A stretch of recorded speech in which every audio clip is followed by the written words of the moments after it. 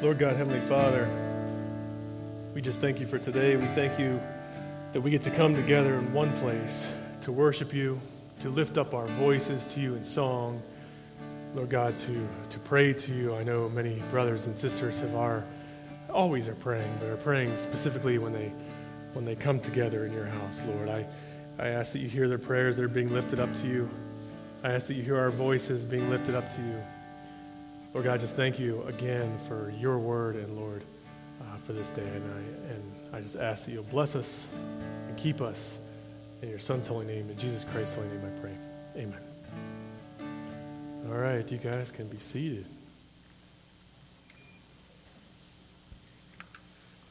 Well, good morning, everyone. Good morning, Mercy Hill. Good morning, guests. Welcome. Anyone who hasn't been with us before, welcome. We're happy that you're here with us to, like I said, worship and song, and also get to hear the Word of God preached.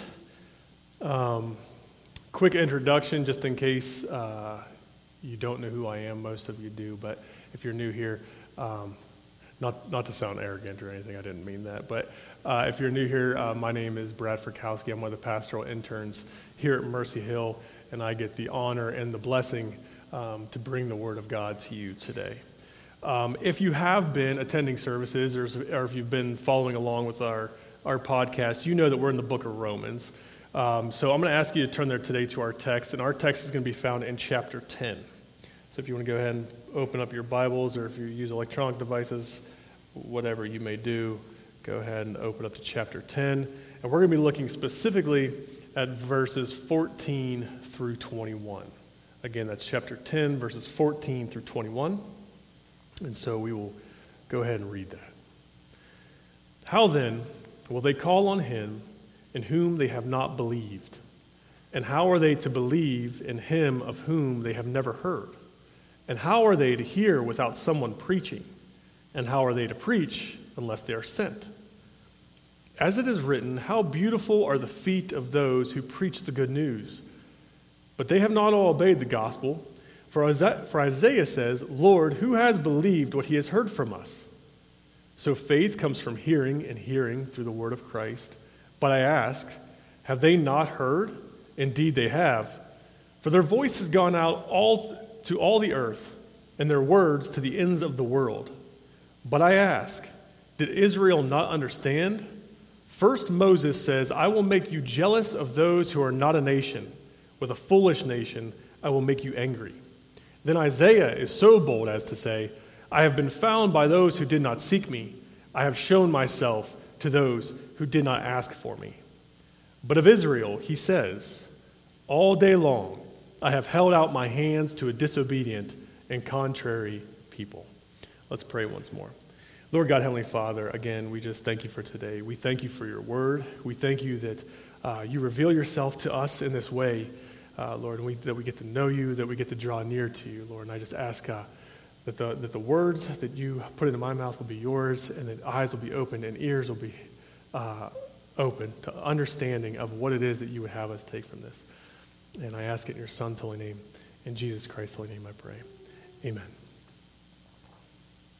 So our text begins this week with a question. How then will they call on him in whom they have not believed?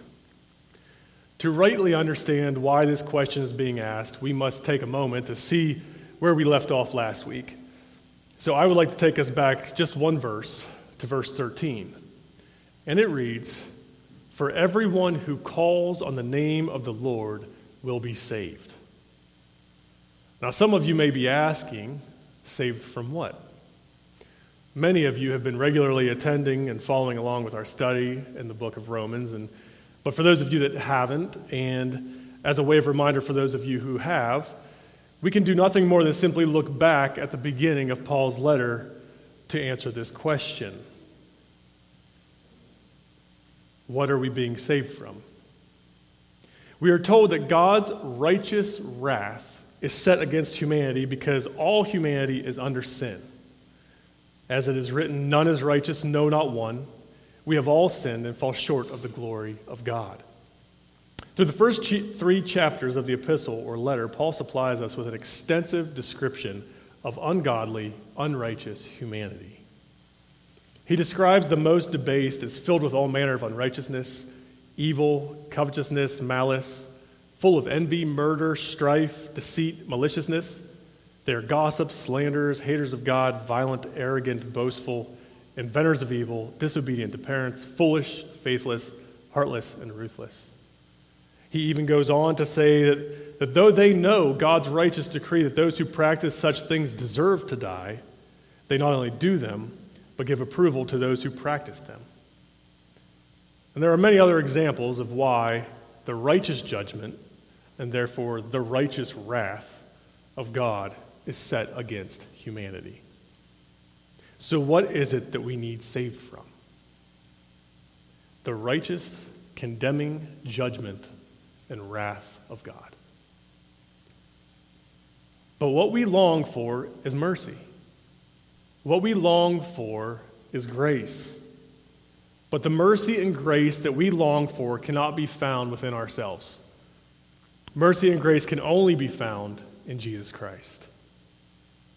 Paul says as much when he tells us that while we were still weak, at the right time, Christ died for the ungodly. He tells us that God shows his love for us and that while we were still sinners, Christ died for us. So now, we have been justified by his blood. And now, we are saved by him from the wrath of God. For if while we were enemies, we were reconciled to God by the death of his Son, much more now that we are reconciled, shall we be saved by his life. Therefore, if you confess with your mouth that Jesus is Lord and believe in your heart that God raised him from the dead, you will be saved. As chapter 10, verse 13 states, everyone who calls on the name of the Lord will be saved. Which now brings us to our text.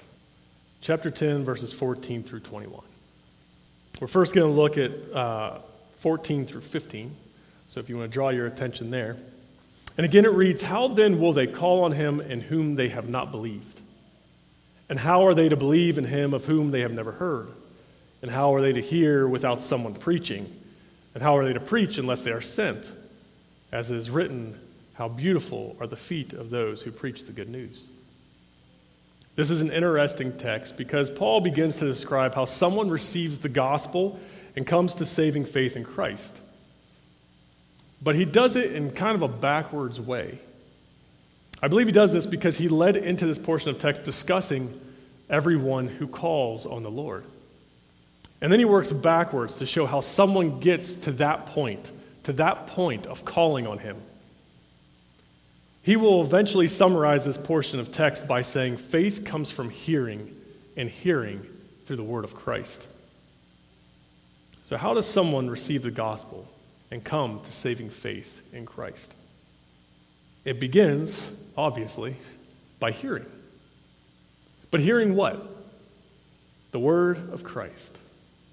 And who is it that delivers the word of Christ? The preacher or the messenger. And who sends the preacher or messenger? God does. God ordained, he determined in eternity that the methodology through which his people would come to know him would be through the preaching of who he is, who his Son is. The gospel message that comes out of the mouths of the men who stand at this pulpit, and the message that is preached from every solid biblical church, if preached correctly, is not our message. It is the message of Christ himself. The gospel of Christ that I presented a moment ago as our salvation through faith, belief in him, is not my words. They're his. Hear me, I'm not saying that we as preachers have some type of divine gifting that allows us to say whatever we want and label it the word of God. But what I am saying is if we preach Christ's word accurately, what you are hearing is him. In verse 14, it states, and how are they to believe in him of whom they have never heard? But better translated, it reads, and how are they to believe in him whom they have never heard? It's only a slight change in wording, but significant nonetheless. The better translation eliminates the word of. So again, its proper translation and understanding is, how are they to believe in him whom they have never heard? In chapter 10 of the Gospel of Luke, Christ appoints 72 men. He divides them into groups of 2 and sends them out before him to every city and town and every place that he is about to visit. And as he instructs them on what they are to do, he tells them, the one who hears you hears me, and the one who rejects you rejects me, and the one who rejects me rejects him who sent me. In order to believe in Christ, a person must hear him. They must hear Christ. In volume 3 of Dr. James Montgomery Boyce's commentary on the book of Romans, he states, it is Christ himself who speaks to the individual, and that it is hearing him that leads first to belief and then to calling on his name in salvation. In Leon Morris's commentary on the Epistle to the Romans, he states, the point is that Christ is present in the preachers. To hear them is to hear him. So it is the preacher's or messenger's responsibility to rightly handle and preach the word of God. In describing those who are sent to preach the gospel, our text states, as it is written, how beautiful are the feet of those who preach the good news. I know from personal experience that the beauty that Paul and that Isaiah, the book from which this quote originates, we're not talking about the physical beauty of the preacher's feet. And I'm sure my wife could attest to that. No, but what both Paul and Isaiah are saying about the feet of the messenger or the preacher is that they are used to go. They are to take action, to bring the good news of the gospel to others. That is what is beautiful, the good news of the gospel. It is noteworthy that Paul quotes this text from Isaiah, because in its original context, the statement, how beautiful are the feet of those who preach the good news, was describing and also prophesying a Jewish messenger who was to bring a message of good news to Israel of their triumph over their Babylonian captors. While this was good news for captive Israel, the text goes on to introduce and prophesy about someone known as the suffering servant. More specifically, that someone is Christ. It says, behold, my servant shall act wisely. He shall be high and lifted up and shall be exalted. As many were astonished at you, his appearance was so marred beyond human semblance, and his form beyond that of the children of mankind. Here he's describing Christ's crucifixion. So shall he sprinkle or startle many nations. Kings shall shut their mouths because of him. For that which has not been told them, they see, and that which they have not heard, they understand. In addressing Paul's reference to this text and its original context in Isaiah, Dr. Boyce writes, salvation of people from earthly enemies was undoubtedly good news, but a message of deliverance from sin is greater still. I'll repeat that. Salvation of people from earthly enemies was undoubtedly good news, the original context in Isaiah, but a message of deliverance from sin is greater still. God sends the preacher or messenger. The preacher or messenger preaches the word of Christ. Whoever hears the word of Christ and believes his word will call on the Lord. But there are times when God sends the preacher, the word of Christ is preached, and those who hear the word of Christ do not believe. That is what the next section of our text addresses. It is important to note that Paul is specifically addressing Jewish unbelief all throughout the chapters of 9 through 11. So you will notice more so in this portion of text that the remainder of our text will specifically address their unbelief.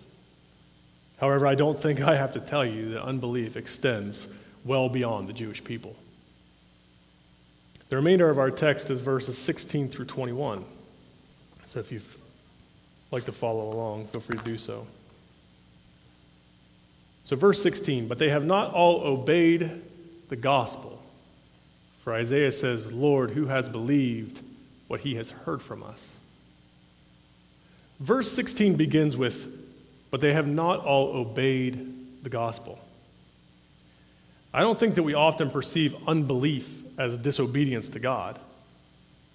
But if God truly is who he says he is, then not believing in the one true God, the creator of all things, seen and unseen, and his Son, Jesus Christ, is disobedience of the highest order. The Word of God, the Bible, often speaks of disbelief as disobeying the gospel. Disobeying the gospel is typically linked with the wrath of God. Earlier in the book of Romans, in chapter 2, verse 8, Paul writes, for those who are self-seeking and do not obey the truth but obey unrighteousness, there will be wrath and fury. In 2 Thessalonians 1, Paul tells the Thessalonians of the wrath that God will carry out against those who have persecuted and afflicted them violently for his name's sake. He tells them, when the Lord Jesus is revealed from heaven with his mighty angel in flaming fire, he will inflict vengeance on those who do not know God and on those who do not obey the gospel of our Lord Jesus. In the Gospel of John, John writes, whoever believes in the Son has eternal life. Whoever does not obey the Son shall not see life, but the wrath of God remains on him. Again, clearly linking belief and obedience. It is obvious that Paul was purposeful in choosing obey instead of believe. He could have just as easily written, but they have not all believed the gospel. But he was inspired by God to write, not all obey the gospel. Most certainly in an effort to relay and emphasize the severe repercussions of denying Christ. Paul then writes, for Isaiah says, Lord, who has believed what he has heard from us? This comes from Isaiah 53:1. This text, again, as I said, a quote from Isaiah, happens to be the exact text that follows the description of the suffering servant that we discussed earlier. Again, no doubt that Paul was inspired to quote Isaiah here to draw the readers and our attention back to the prophetic words Isaiah penned foreseeing our coming Lord and Savior.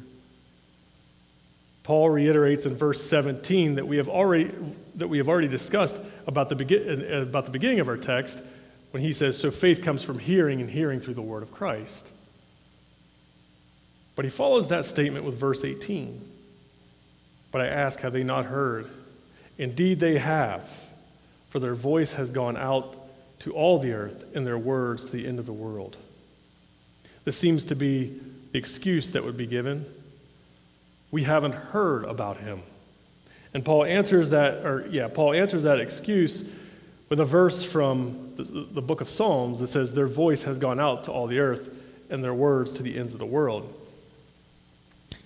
It's Psalm 19:4 that he's quoting, and at first glance it may seem a little bit confusing as to why he would quote a text that seems to allude to the universal general revelation of God. Similar to that revelation that Paul described in chapter 1 when he said of God, for his invisible attributes, namely his eternal power and divine nature, have been clearly perceived ever since the creation of the world and the things that have been made. However, as I studied this text, I found that many commentators agree with F.F. Bruce's insight, and that what Paul is doing here is that he is taking language that describes universal revelation of God, and he is ascribing a similar effect to what he calls representative universalism, meaning that wherever there were Jews, and in particular, wherever a Jewish community existed, there the gospel had been preached. So not hearing about him is not an adequate excuse for Israel. In verse 19 and 20, Paul goes on again to quote Moses and Isaiah's prophetic words about God's plan to call the Gentiles. It's information that Israel would have known well. They knew their scriptures. They knew the word of God. In verse 19 and 20, he writes, "But I ask, did Israel not understand? First Moses says, I will make you jealous of those who are not a nation. With a foolish nation, I will make you angry."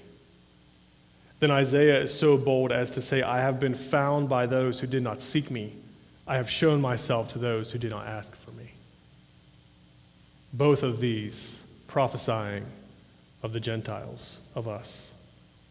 Paul then writes, "But of Israel, he, Isaiah, says all day long, I have held out my hands to a disobedient and contrary people."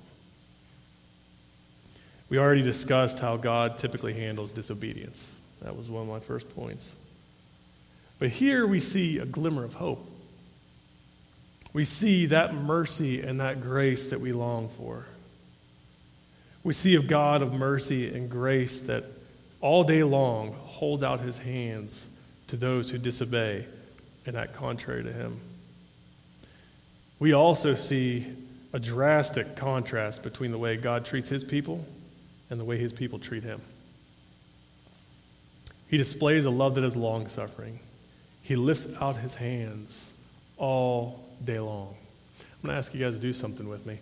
If you'll just lift your hands out like you're getting ready to embrace someone, whether it be your child, your son, your daughter, a parent, mom, dad. How long do you think you could do that? What does it say of God? He lifts out his hands all day long.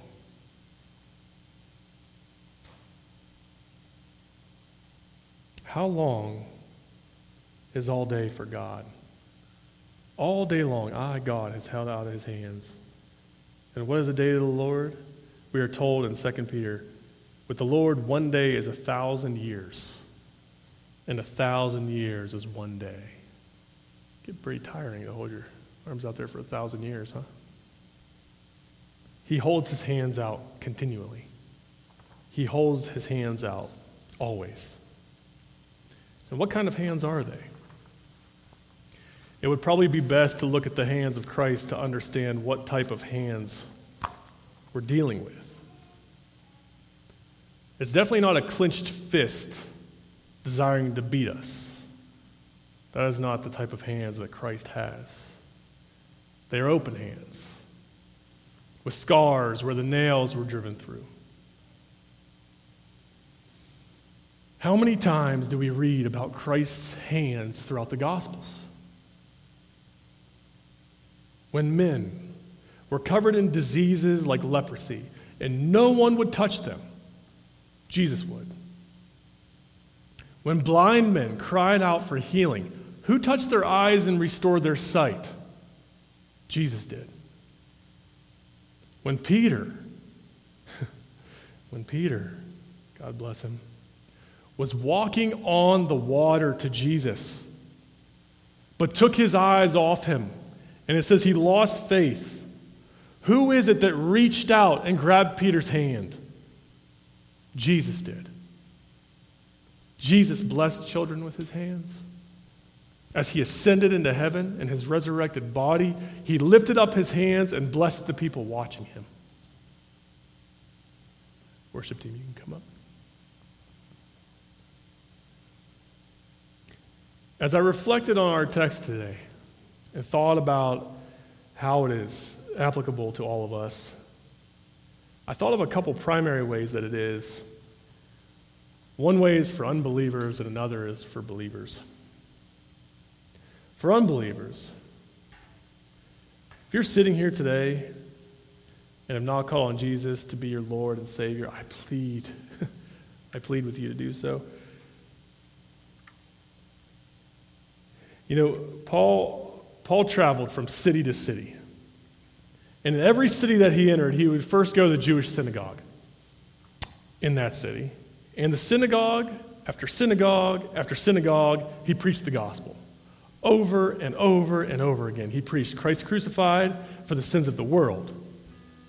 He preached Christ crucified for the sins of the world. Their sins, your sins, my sins. He preached the resurrection from the dead. He preached the message of our living Savior who defeated sin, who conquered death. and who today, right now, sits at the right hand of the Father interceding for us every day of our earthly lives until we leave this side of eternity and enter into paradise with him, to be in his presence, sinless, painless, forever, perfectly honoring and glorifying him. If you're sitting here today and have not called on the Lord, right now at your seat, just pray. Confess to God that you are a sinner in need of a Savior, that you trust and believe in his Son, Jesus Christ, to be your Savior. And if you want to talk to someone after the service, I'll be here, and our elder Conrad is here. We'd be happy to talk to you. For believers, my encouragement for you, Matthew 28, 18 through 20.